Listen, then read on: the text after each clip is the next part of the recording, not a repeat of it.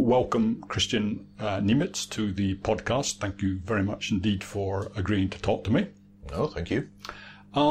Just trying to think what's the best way to get going. So I thought probably what would be interesting to people is for them to know a little bit about you and your background and how you came to join the IEA. All right. Yeah, I was initially an intern here in 2006. And that was when I was still at university in Berlin. I then finished university back there and moved to London, and in some roundabout way came back to the IEA then 2 years later. I was initially only here for 2 days a week, starting in 2008, writing a book on poverty measurement. And I was at King's College at the same time. I was doing a PhD there on the same subject. I sort of converted what I did for the IEA into a thesis there, and was teaching economics there at the same time. And then once I was done at King's, I moved full-time to the IEA in, I think, must have been 5 years ago. And that sort of career track doesn't make too much sense to me, because if you were a young Berliner, I would have thought by definition you would be left-wing. Well, that's why I'm here. That's the whole point. Because everybody else is by definition left-wing there. It's, it was a bit of a relief, when I lived here, that it was more or less the first time that I could openly talk about my political views without everyone around me freaking out about it. And yeah, if you are a classical liberal, a free marketeer, then of course, Berlin is a very hostile place. Even though in many other ways it's a great place to live, it is a great city, but if you care about political ideas and if you're so at odds with everyone else, then that can be hard work in the long run. Yeah, I go to Berlin, particularly for the film festival. I always enjoy it. It's a rotten time of year they have it. They have it in the middle of January where it's absolutely freezing. But the winters are grim. But yeah, Berlin's a great city. Well, I do now. It's just that you need to avoid politics. But do you not think? Let me just ask you this. It seems like you say that in Berlin you maybe want to avoid talking about free market politics because that's sort of viewed with a certain amount of hostility. But do you not think that nowadays there's a lot more hostility to contrary political views than there maybe was, 5 years ago or whatever? There seems to be a much more culture of silencing people in the UK than perhaps there was when you first came here. Yes, I definitely noticed that. Yes, that's true. It is becoming more like Berlin, but in a bad way. Yes. I would rather have Berlin drinking culture, alcohol prices, that kind of thing. Those are the things that you want to import from that place, as well as the quality of the housing and all that, maybe public transport. But no, Britain seems to have a talent of adopting and importing the worst bits from different places. Yes, I guess we're taking this sort of culture of intolerance. I suppose we're importing it gradually from the United States, I think.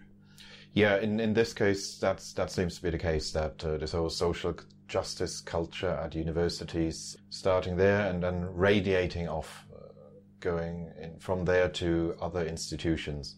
Yes, it works this way. It's not just through institutions; it's through corporate life as well. It's quite it's strange how it sort of creeps up on you, I think. So you joined the IEA. So what are the goals of the IEA? What does it sort of stand for? What's its underlying beliefs? Well, we are the UK's original free market think tank, the oldest free market classical liberal think tank. It was set up in 1955, and initially the unofficial founding document, so to speak, of the IEA is a paper written by the economist Friedrich Hayek in 1949. Hayek was writing about the post-war consensus that was emerging at the time. He moved to Britain partly because he associated Britain with classical liberalism, the tradition he saw himself in, and then he noticed, hang on, what's going on here? They're moving away from that at breakneck speed. Right. They're nationalizing half of their economy. They're bringing in price controls. They're expanding the size and scope of the state. Where's this country going? And he started thinking about that and noticed that long before this had any policy implications, there was a change in the intellectual climate, in the climate of opinion preceding that. It was at Britain's intellectuals had fallen out of love with their old liberal tradition and adopted statist socialist beliefs. And then he said, if you want to change that, there's no point trying to go into politics and trying to change it from within. That was his advice to the man, Anthony Fisher, who would later become the founder of the IEA, because Fisher initially wanted to become a politician. But Hayek told him, on the basis of this paper, that is not how it works, that politics takes place within certain constraints, ideological constraints, the zeitgeist, the spirit of the age. And that's something that a politician cannot really change. They can act within it. They cannot really do much about the boundaries. So he told Fisher, you need to push the boundaries themselves. You need to reach the opinion formers of the country, the intellectuals of the country, very broadly defined, being defined in the sense of people who work in the area of ideas, can be anyone who works in education, in the media, and told him you need to get those people on board. You need to revitalize classical liberal thinking here. And do you have any sort of sense of the think tank landscape? I get the sense that think tanks have become more important, particularly in America, where it feels like the universities, a lot of intellectual life might have taken place in the universities, but now the free market or right-wing ideas have been pretty much driven out of the universities. Now the think tanks is where some of the action's taking place. I don't know your work at the IEA, I guess, so do you have any sense of what the think tank landscape is like in the current UK intellectual climate as opposed to back then? That could be true in some cases, that universities becoming quite stale, unexciting, and that therefore think tanks naturally fill the gap. Although there are, of course, think tanks which are also very much in line with the dominant climate in universities. Are think tanks that are very much on the social justice warrior. But that's side. fine. But that's fine. Obviously, yeah. I mean, they can do their thing. I'm not actually aware of the left-wing think tanks. Which would they be in the UK?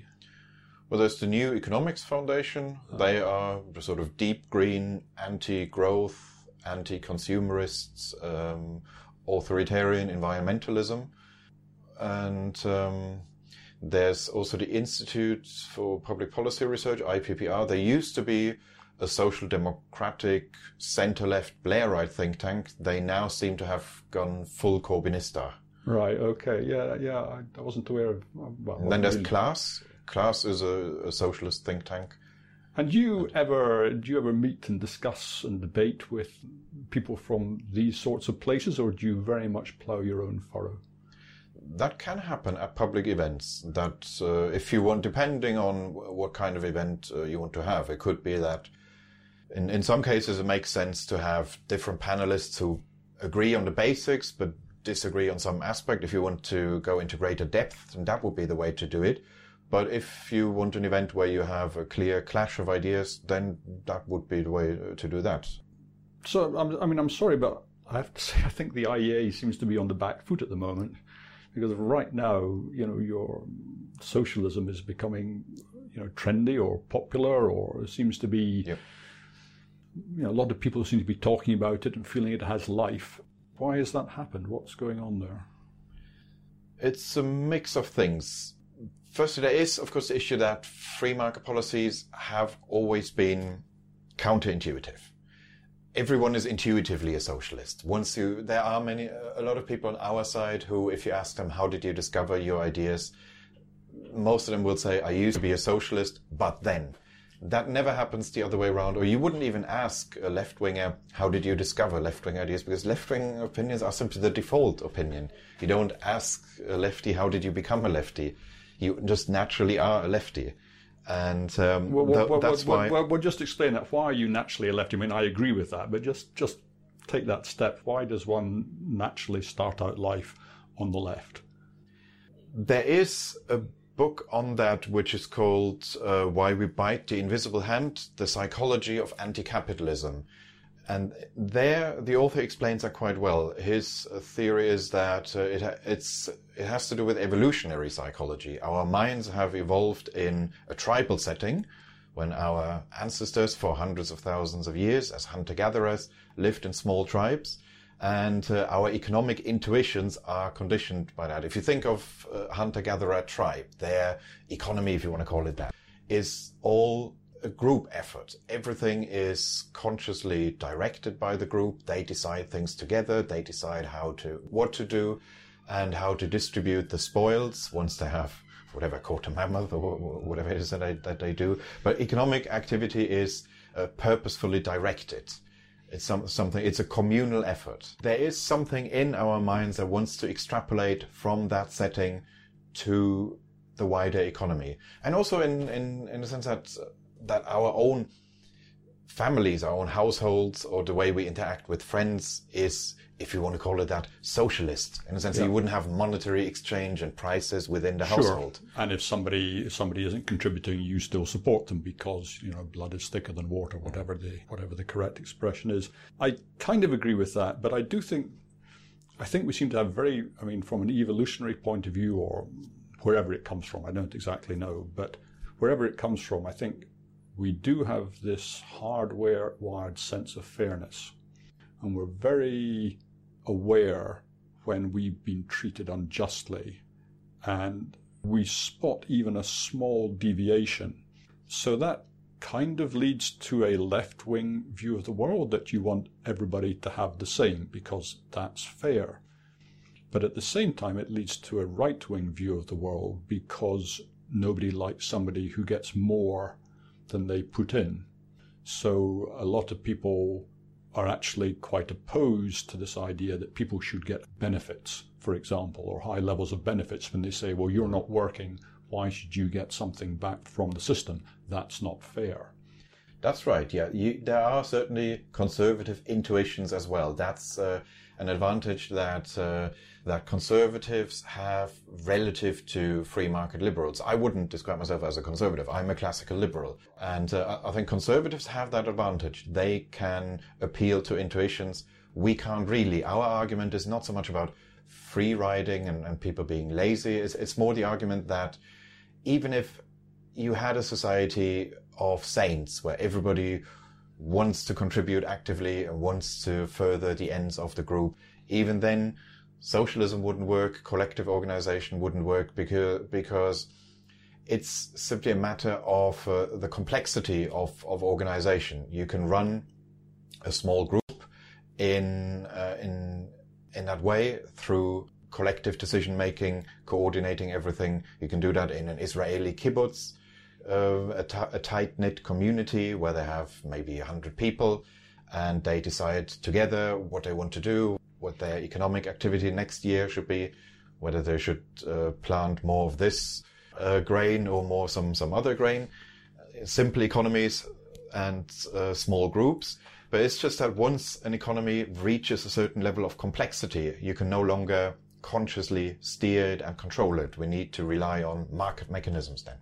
But just to bring you back there, because I was very struck by something you said, was that conservatives are this, but we sort of free market liberals are that. And it reminded me, my father was a conservative, and I was always very struck that he had nonetheless quite a lot of views which I would regard as surprising for a free marketer. For example, the idea of, privatizing the post office was a complete anathema to him. He just, thought that was disgraceful. This was clearly a state organization.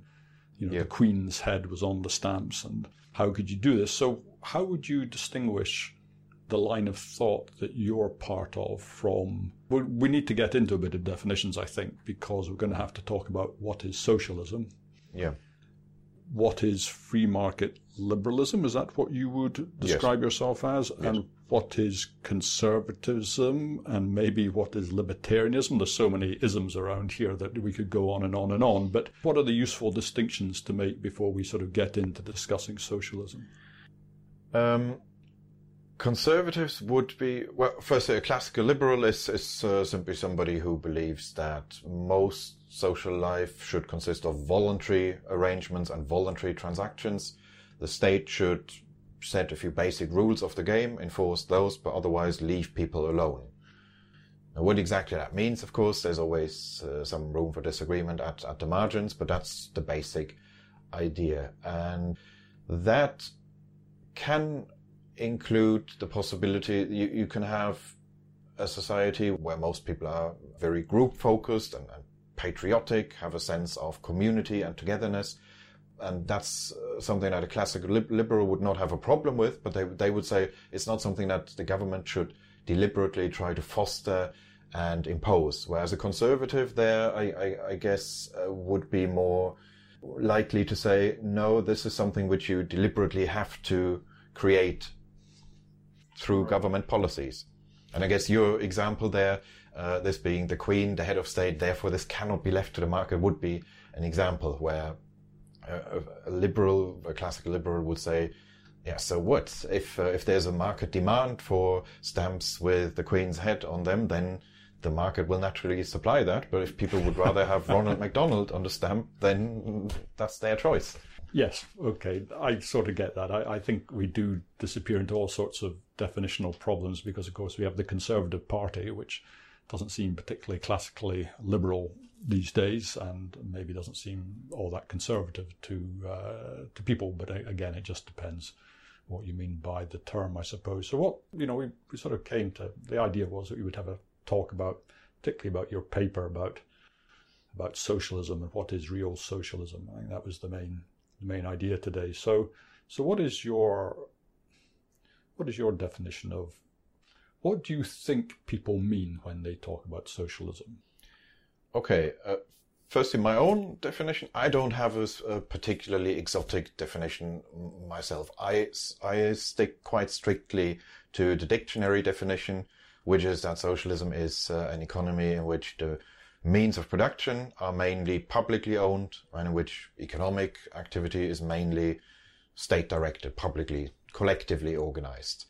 That's the dictionary definition, and I stick to that. I don't want to get involved in semantic discussions there. It's more my opponents who deviate from that. They implicitly, at least, define socialism in terms of the outcomes they would like to see.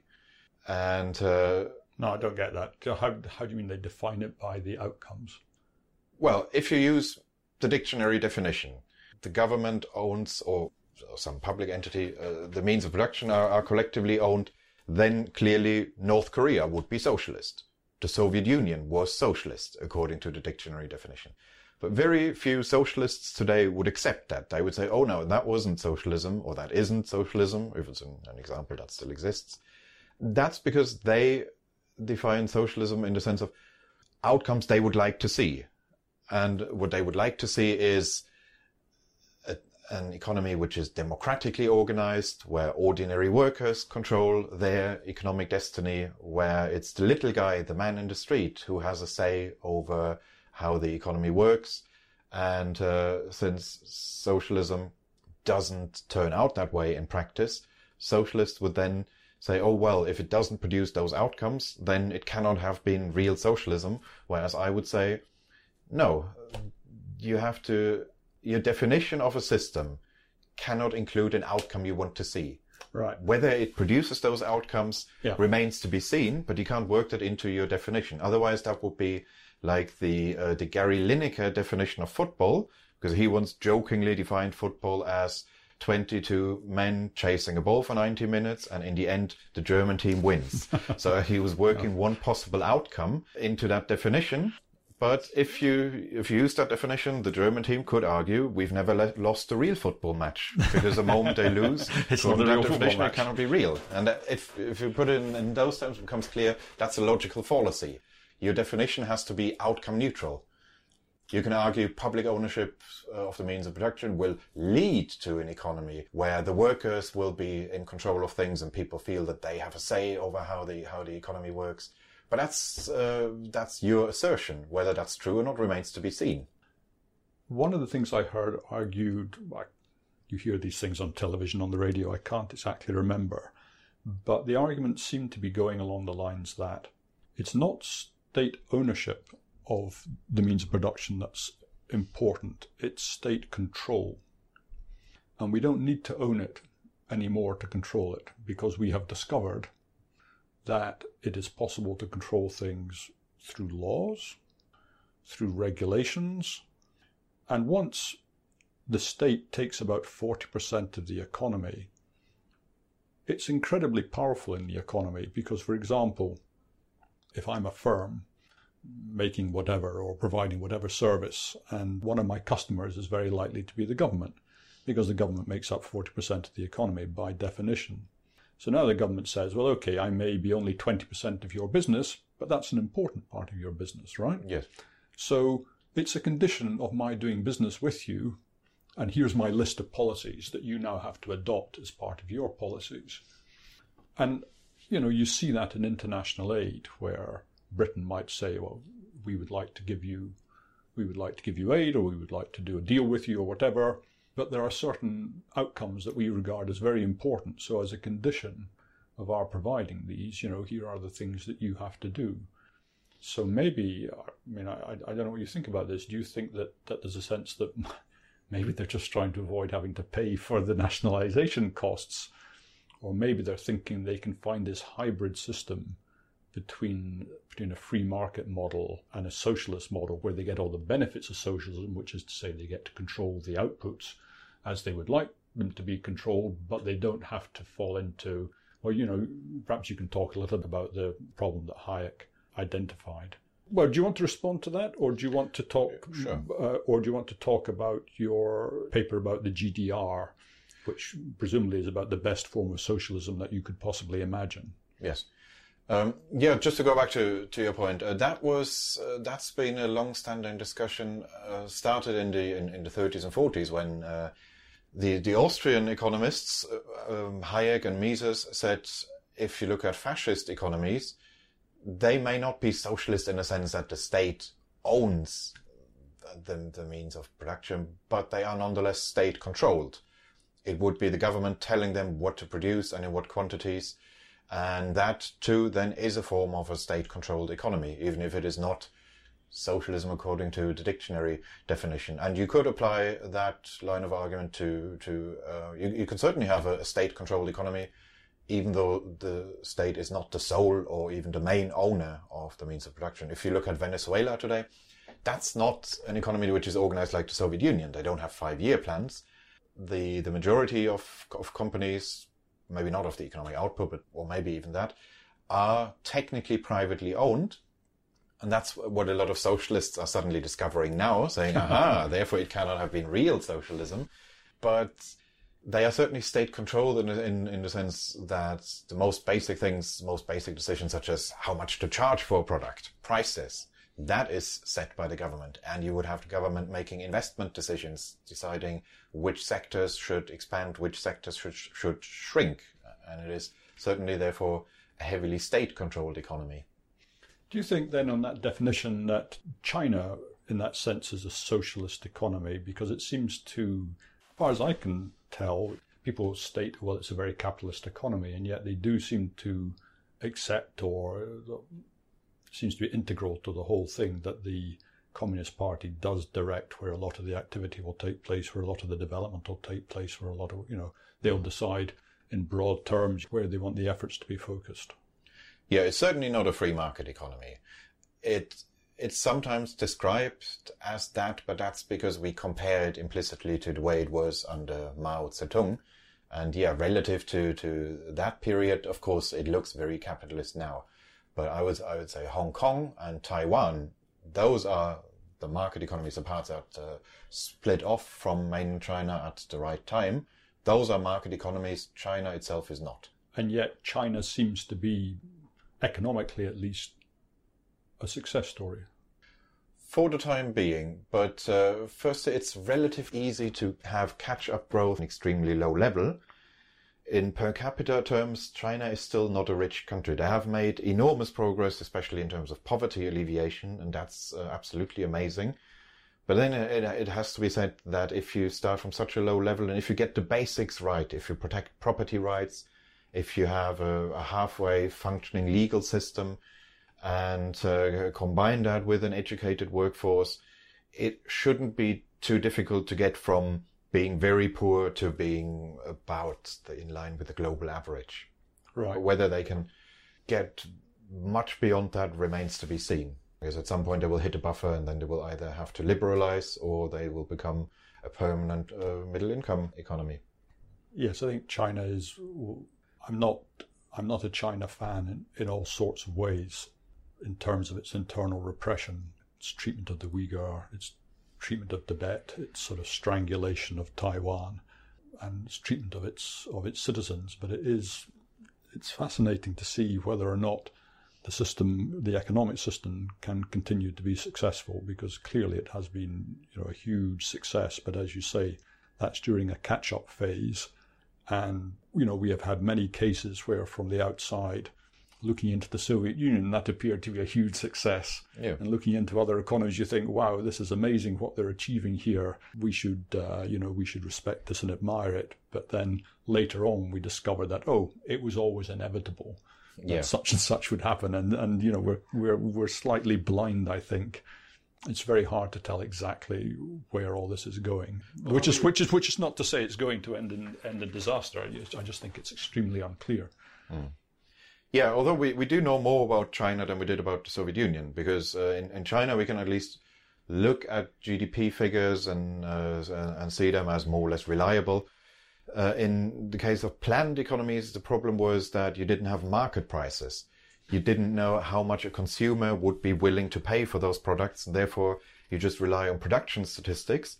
They can look impressive. If you're just interested in crude output numbers, then Soviet figures from the 30s look impressive, that they went from producing almost nothing, having almost no industry, to being at the level of a global superpower.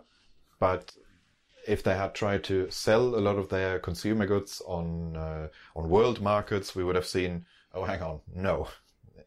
Yeah, we did buy a few Trabants, I think, when the wall came down, because and that was maybe about it.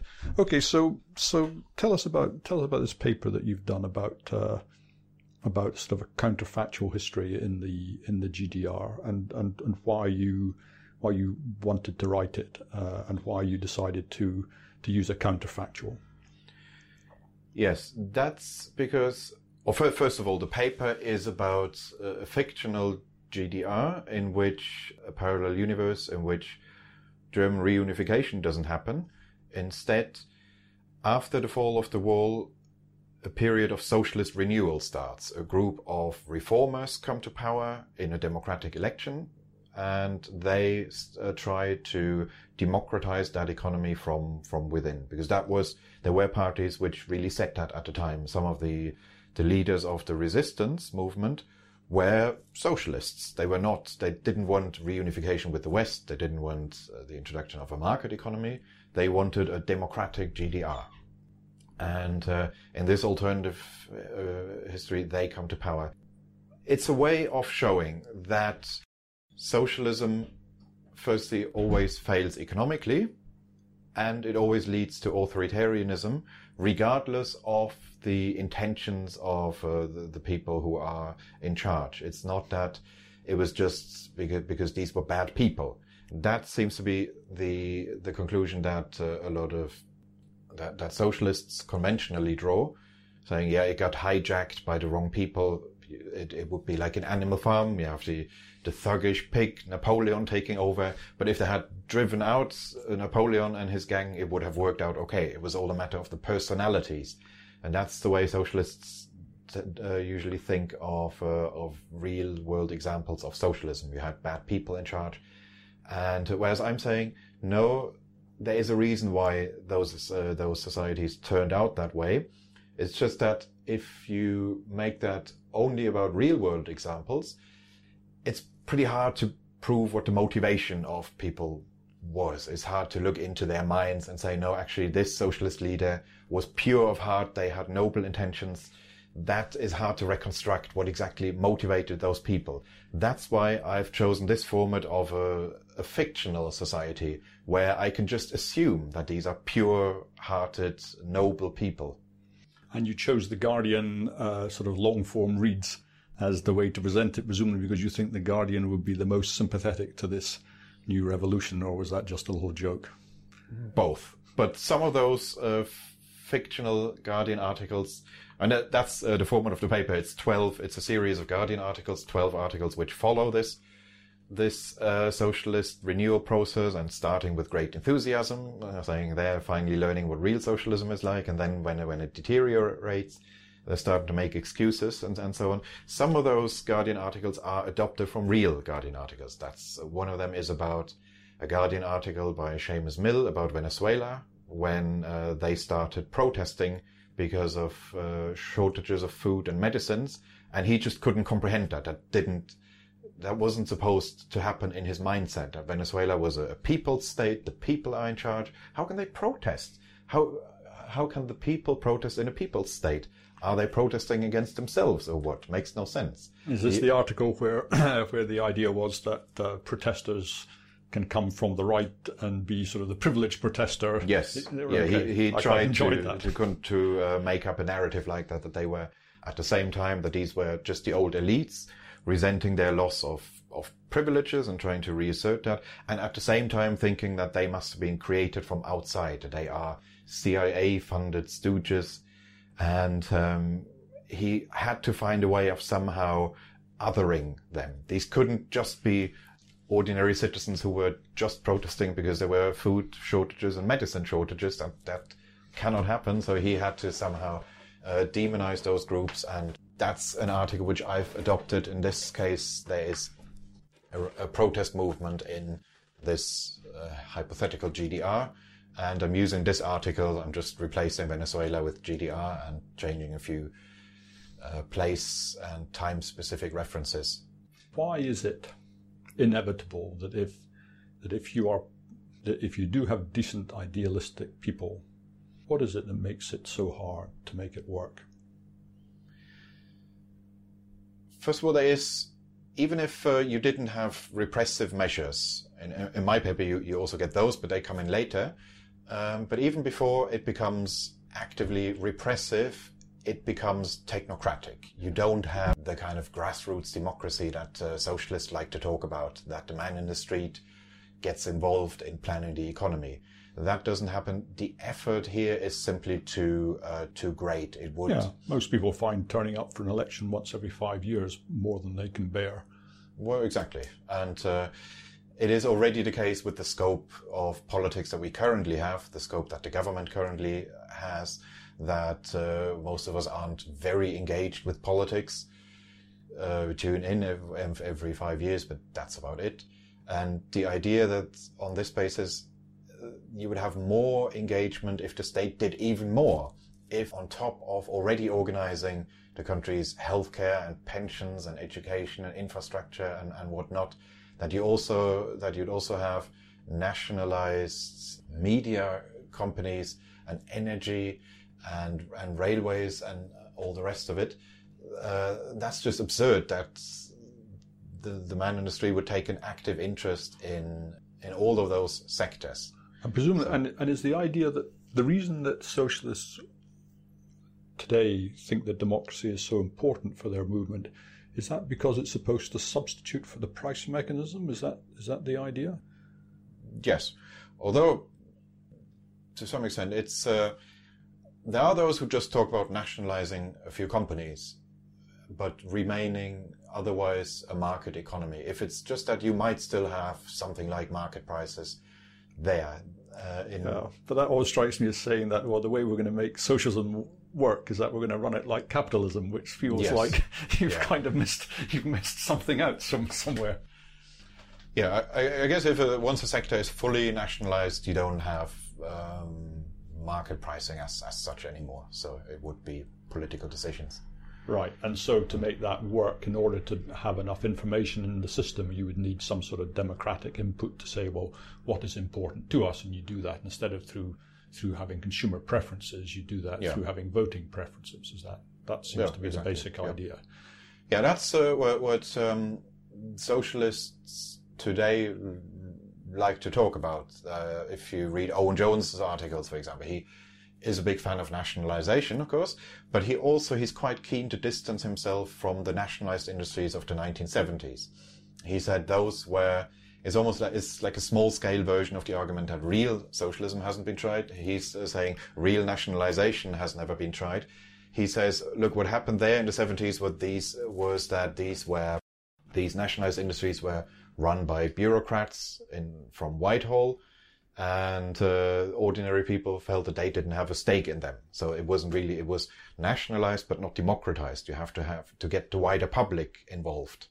And that's what I'm trying to explore in this alternative history paper, that how would you actually do that? That first of all, there is, of course, the issue that we cannot replace market prices as a source of information.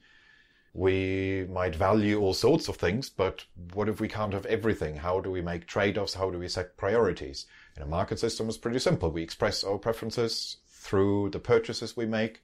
If we're prepared to spend more on beer than on wine, then, well, that's a signal to producers. Produce more beer, less wine. You don't have to articulate it. You don't have to find a reason why that is. You don't have to have a community gathering where the beer enthusiasts and the wine enthusiasts are fighting it out. It's just individual decisions that we make and that you cannot really substitute. There is that, but then also the running of a company, let alone an industry, is just inherently dry and technical. Most management matters are dry and technical. It's not exciting. So therefore, the idea that you could get large numbers of people actively involved strikes me as absurd. You would have to be sitting in meetings the whole time. Well, plus it's a huge imposition on the people, because now instead of doing what they want to do, they're being asked to sit and engage in this process where presumably they would feel they have better things to do with their time. Yes. Yeah, absolutely. Okay, so you would get self-selected groups. Of course, you would have some people turning up. If you now said everyone can be on board of an energy company or a railway company, but that isn't necessarily a good thing, because you would then get the obsessives and the cranks. Yeah, that's right. I mean, you get the very worst people. I mean, you could argue that happens in democracy at the moment, is that you have a pretty weird bunch of people who want to be MPs.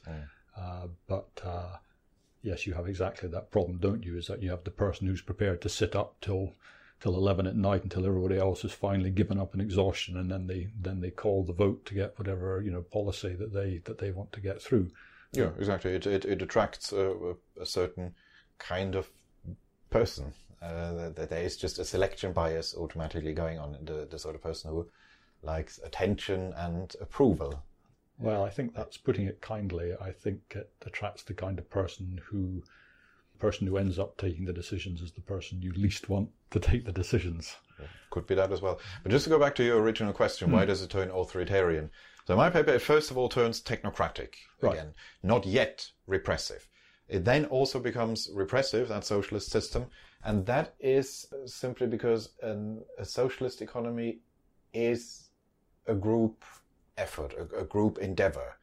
And whenever you are part of a group endeavor, you can no longer just do whatever you like.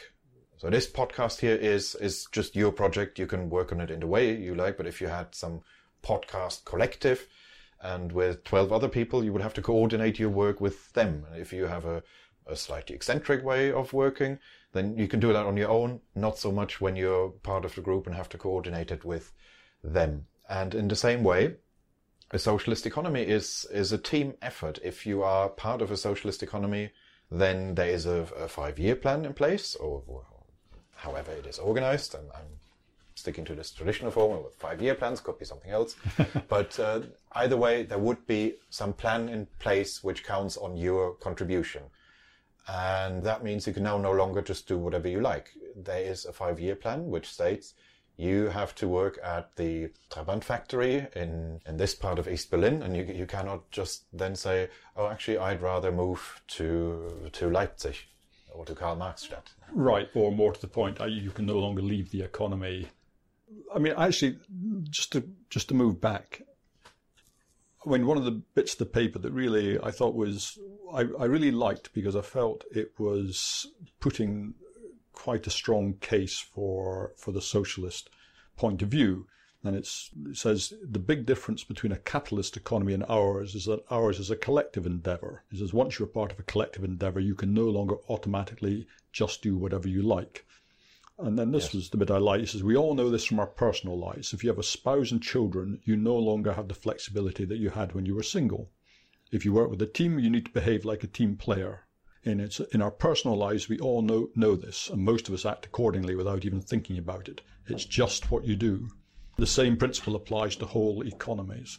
I thought that was putting the case pretty fairly for the collective mindset, which is that it's the right thing to do to care about other people, and that in our personal lives we do this all the time. But if I understand what you're saying, is that really only works on a very small scale with people who are very close to you, and that once you go past a certain scale, it simply breaks down. Well, you cooperate with people in a capitalist economy as well, of course. But it would be on a case-by-case basis. Once you've signed a contract, you have to fulfill that contract. And that's not just a legal thing. Even if you could somehow get away from the legal obligation, there would still be the reputational pressure. And most of us would also just think, I've signed this, I've committed to this, I'm going to do it. That's why even if you just give your word and it isn't enforceable, you would still feel guilty in most cases of not fulfilling your obligations. So, of course, people cooperate in a market economy as well. But it is, firstly, on a case-by-case basis, and it is with specific people and specific organizations rather than a commitment to the community as a whole. It's you don't get up in the morning thinking, today I'm making a contribution to British public life. It's the nation as a whole that I'm caring about here. You would think, I've promised that person that I'd be there to record the podcast. Right. I'm not going to pull out now, even if I might rather go to the pub. But... and this is your point then, is it, about the technocratic society? Because now you need a technocrat to decide what it is that your duties will be. You need somebody to decide that for you, to organise. Because once the price mechanism has gone away, there's nothing to organise other than some technocrat somewhere. Yeah, exactly. And then, so it goes technocrat, and then why does it need to go authoritarian? Well, to enforce those commitments to the wider community. The reason why initially the Berlin Wall was built was because of the requirements of the planned economy. They found it was impossible to plan the economy when people were, first of all, moving around, but especially moving abroad. That's why freedoms were taken away always in socialist societies. It wasn't that the people in charge were all just evil psychopaths who thought, I want to control the population for the sake of it. But it was quite systematic. It was related to what was happening in the economy. For example, in the Soviet Union, they banned emigration early on. You were banned from leaving the Soviet Russia quite early on after the revolution. But initially, you could still move around the country internally. That stopped as soon as they imposed the first 5-year plan in the late 1920s. So the moment they really moved to a planned economy, that's when all sorts of other freedoms also had to go. That's how it turned authoritarian. Then, once you do that, you have to enforce it. You might tell people you can't leave Moscow now, you can't just go to Leningrad. But what if somebody does? You need a system of checks and controls and some punishment if somebody does violate that. So that's how socialist societies have historically turned authoritarian. It's not that people in charge we're all just bad people. Those are the requirements of a planned economy, and I'm drawing that out even more strongly by having people in charge who were resistance fighters, who were picked upon by the authorities in their own personal lives, who therefore really have no interest in replicating that, and nobody could doubt their commitment to freedom, and they find themselves that reluctantly they just have to do it because otherwise their economy cannot work. So the incentives are sort of inherent in the system that's been set up, and inevitably people have to respond to the incentives within it. Yeah, and there is an argument that, I don't know if this is true, I'm not a historian, but I've read the argument that partly the Berlin Wall was built due to pressure from the State Planning Commission, which drafted the 5-year plans, because they were saying, look, how are we supposed to plan this economy? We have a 5-year plan here, which says so and so many people working in that industry, and now several thousand of them have disappeared. This makes our plan worthless. We cannot plan an economy in that way. So do something. Do something, and then... Well, and then they did something. Well, no, it does make sense if people are leaving qualified people are leaving in huge numbers, then it will be extremely difficult to plan the economy. But don't you have something like that happening in the capitalist EU, where large numbers of people have left Lithuania and Estonia and Poland, I guess, and Romania, I guess? Doesn't people moving out of these economies damage these economies just the same? Not just the same, but a brain drain is, of course, a problem for any type of economy. It doesn't matter how it's organized. It's just that in a market economy, you have the price system coordinating adjustments. You would, even if you didn't know exactly why those people are leaving or even that they have left, you would just notice a certain type of labor has become scarcer and now wages go up, and you would then maybe as an investor try to do something else where you no longer need that kind of skilled labor. You would look at, okay, what is still available in terms of resources, and you would get quick and instant adjustments through the price mechanism. The price mechanism would tell you we no longer have as many skilled computer programmers as we once had, because a lot of them have moved to Britain and Ireland. So you still have a problem, but at least you have a more flexible system for Yes. for addressing the problem. Whether or not, that doesn't mean the problem's going to go away or that it ceases to be a problem, but at least maybe you can find a way to address it. I mean, I gather I was looking at this because I visited Estonia recently, and I was there for I think 3 days, so now I'm an expert. But that was one of the things that quite a number of people who I just was chatting to were talking about, was the brain drain. So I was looking it up on the internet, and apparently it's leveled off now, but whether or not that's long term or short term, I've no idea. But I was struck by this freedom of movement. Does seem to be a great thing, but particularly for us British, we do get the benefit. A lot of people coming here with lots of, your good self, for example. But I just think, gosh, there must be a lot of economies in the world would say, well, gee, thanks for, we've taken all this time to train up these engineers and doctors and whatever, and then off they go to the United Kingdom, and that must be extremely difficult for them. Yes, although it's a bigger problem when education is fully state-funded, because then people have the government can quite legitimately say, well, we've trained you, we've invested loads in you, so now can you at least put something back? Yes, and I think you could legitimately say that. Couldn't you say that you had spent, I don't know, how long does it take for a medical student to go through college? I mean, it's about 7 or 8 years or something like that. And so I guess the British state might say, well, how could you enforce such a thing to say that you have to stay in the NHS for a certain period of time? That just seems to be impossible. Well, there are arrangements where you have, where somebody agrees to pay your tuition fees and you agree to work for them for a specific period. So there's nothing wrong with that. You can have that on an individual basis, and I can't see why the NHS shouldn't be able to do that. But then it would be an agreement between an individual and a company or an organization. And whereas in a socialist economy, it would be the deal between you and society as a whole. That means you cannot leave, literally. No. Right, okay. So you're saying that, okay, so the deal would be something like, we will pay your tuition fees and you don't have to pay them back if you work X years or something like that, and the person can take the deal or not take the deal. Yeah. Right, okay. So, I mean, I really enjoyed the paper. I thought counterfactuals. I thought it was great, and I thought it was quite fair. I think that was your point, is that even if you stacked all the cards in their favor, it would still be impossible to make a socialist system work. And I guess it's coming out of the insights of Hayek, who you said was sort of the unofficial founding father of the IEA. Yes.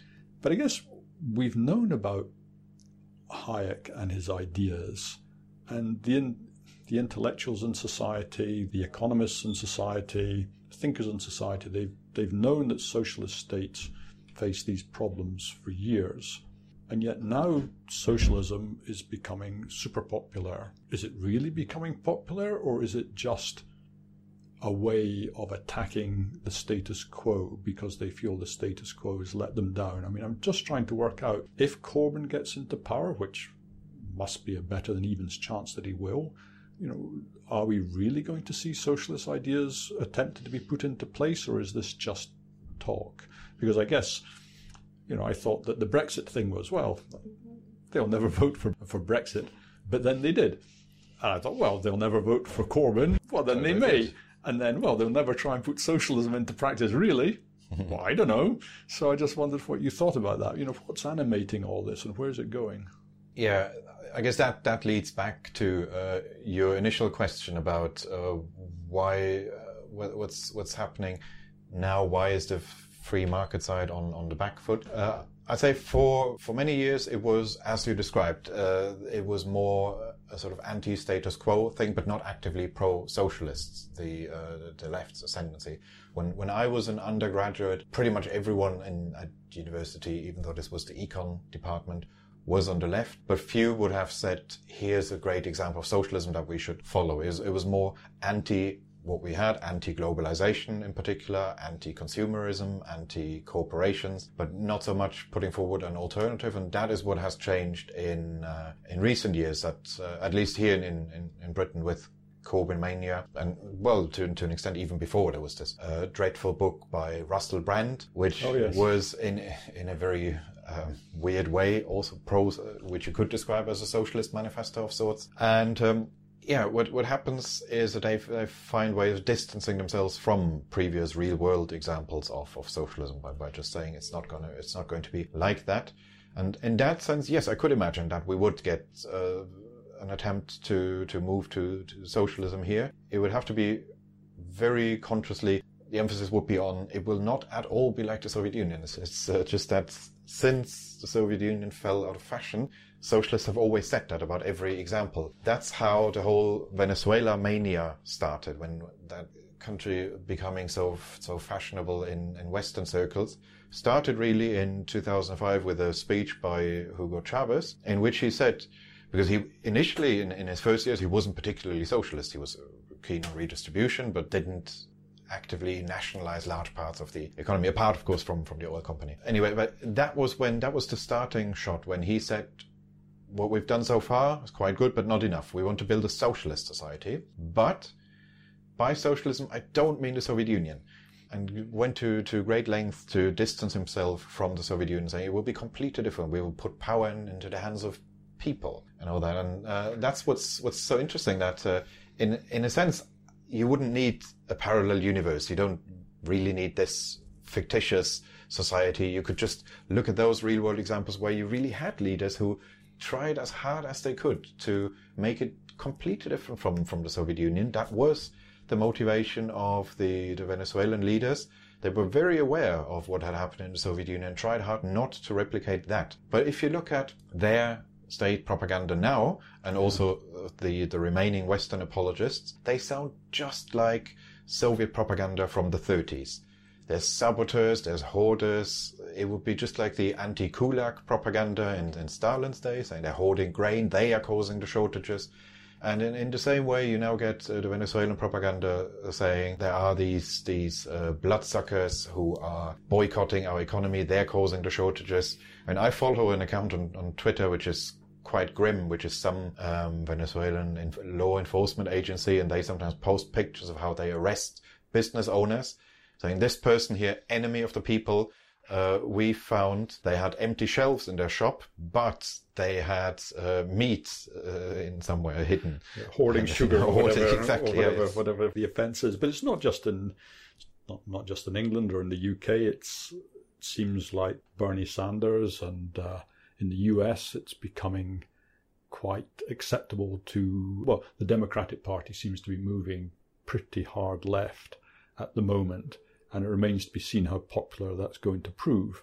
But the whole system over there seems to be, I don't know what's happening to it at the moment with Trump on the one side and the social justice Democrats on the other side. The whole system there seems to be all over the place. It's not something we've seen before. Yeah, it's therefore, that makes it even more unpredictable how it will turn out.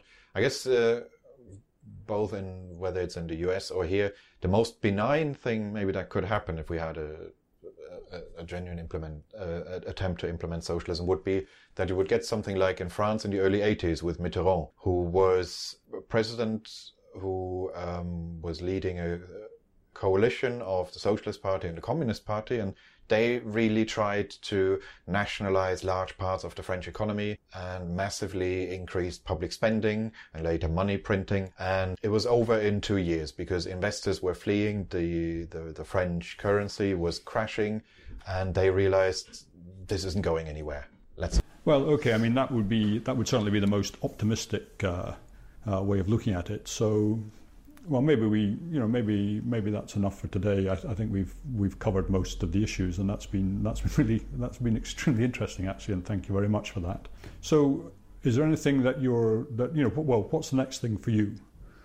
Well, at the moment, I'm working on, or rather, I've finished waiting for the release of a book on, amongst other things, the things that we talked about, on the history of, well, not so much socialism as such, but especially the reception of socialism by Western intellectuals over the years. So specifically, the claim that this example wasn't real socialism, that example wasn't real socialism. I'm looking at the history of that, and I'm showing that that claim has only ever been made retroactively when an example of socialism has already failed or has already been widely discredited. You'll find that over the years, whenever there was an example of socialism that seemed to work briefly, Western intellectuals were waxing lyrical over it for a while. But then when the details emerged, the gulags, famines, people fleeing, all that, when that example became a liability for the socialist cause, then retroactively they suddenly abandoned it and redefined it as not really socialism, but often the same people who a couple of years before would have said, this is brilliant, this is what we should emulate. So I'm starting with the Soviet Union, which was extremely popular amongst Western intellectuals in the 1930s in particular, where you had literally thousands of British, American and other academics traveling there, going on guided tours, coming back saying this is absolutely wonderful. They're building a new kind of society which is not based on profits. This is an example of working class democracy. And then from the 40s onwards, retroactively distancing themselves from that example. Then in the 60s, the same thing happening all over again, except this time the new utopia was Maoist China, where you had again thousands of Western intellectuals, and not French figures, but relatively prominent Western intellectuals, waxing lyrical over Maoist China, saying, right, the Soviet Union failed, that wasn't really socialism, but this is it. Now they're getting there. This is a proper workers' and peasants' democracy. And then on a smaller scale in the 70s, it happened again when Maoist China, of course, also then fell out of fashion at some point, all abandoned that. But then on a smaller scale, you have the same thing happening with Cuba and oddly Albania. You have these recurring patterns of there being a utopia that everyone is fawning over. Then a period of, oh, hang on, that's not quite the real thing, looking for excuses, sort of interim period, and that is followed by a period when the consensus is that was never socialism, and that to say that it was is a cheap straw man. Right. And how many countries and how many attempts at socialism have you looked at in the book? Well, I can't look at all of them. There've been too many, and not all of them are that well documented. There have been over 24 attempts, if you count all of the Warsaw Pact countries individually and the various African and Latin American socialist attempts and Asian ones. There have been on every continent attempts. I'm looking at, the first chapter is the Soviet Union, the second one is Maoist China, then Cuba, and then I think I can't remember the order, but I've definitely got Albania in there. I've got Cambodia under the Khmer Rouge. Yes, that was quite shocking to me when I realised that even Cambodia had its defenders at the time, which seems, in retrospect, quite shocking. Yes, in that case, it was not a huge wave. In this case, it wasn't thousands of people, but it was a relatively high proportion amongst specialists of that region, meaning Southeast Asia scholars, that academic community. Within that community, it was a very high proportion of people who said, yeah, there's some teething trouble, but they're building a better society, and it's going to be great. Amazing stuff. Yeah. So when does the book come out? In about 2 months, I guess. So maybe about the end of the year. hopefully a bit earlier. A bit earlier, okay. Well, fantastic. I'm a bit impatient about it, but well, good luck. Thank you very much, Christian. That's been extremely interesting, and thanks very much for your time. no, thank you.